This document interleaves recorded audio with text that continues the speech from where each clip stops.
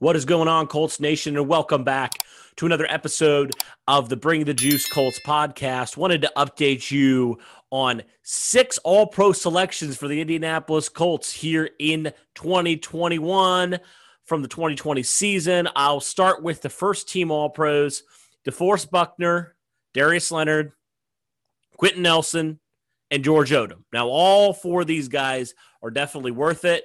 DeForest Buckner led the Colts with 9.5 sacks. He was, in my opinion, and a lot of other people's opinion, the second best defensive tackle in the league at the 3 technique position. Undoubtedly the best in the AFC. Aaron Donald's the only one I would put ahead of him.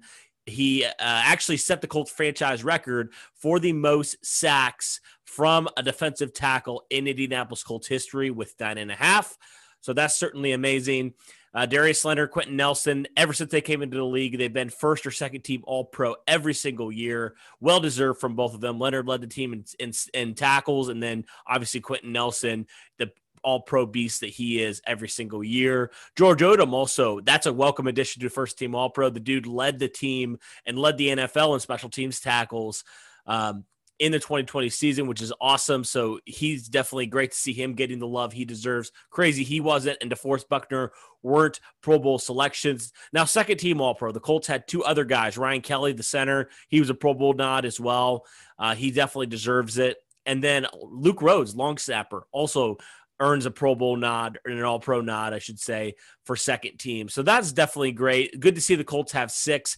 They had, for their first team All-Pro, with the 4 that they had, the first time they've had 4 All-Pro guys, first-team All-Pro guys, since 2005. So that was, peak Manning year, peak Manning era. That team was 14-2, probably the best overall from 1 to, the final roster spot, 1 to 53, was the best Colts team we've probably seen ever, honestly, from a talent standpoint. So this is certainly a great honor for the Colts to have all these guys being All-Pro selections. It's so great from a Colts standpoint. It seems like we get snubbed. Somebody from the Colts gets snubbed from the Pro Bowl and every single year. So this is what matters. Pro Bowl doesn't really matter. All-Pro matters. So it's awesome to see the Colts getting the recognition they definitely deserve.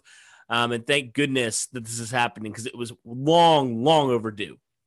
And I'm really happy with this. I'm really happy with seeing all these guys getting a little bit of love. Certainly would have loved to see Kenny Moore, maybe Jonathan Taylor get a little bit of love as well. But overall, I thought that this was really good. And the cool thing is there's so many other guys that didn't make it that really, could make it as early as 2021.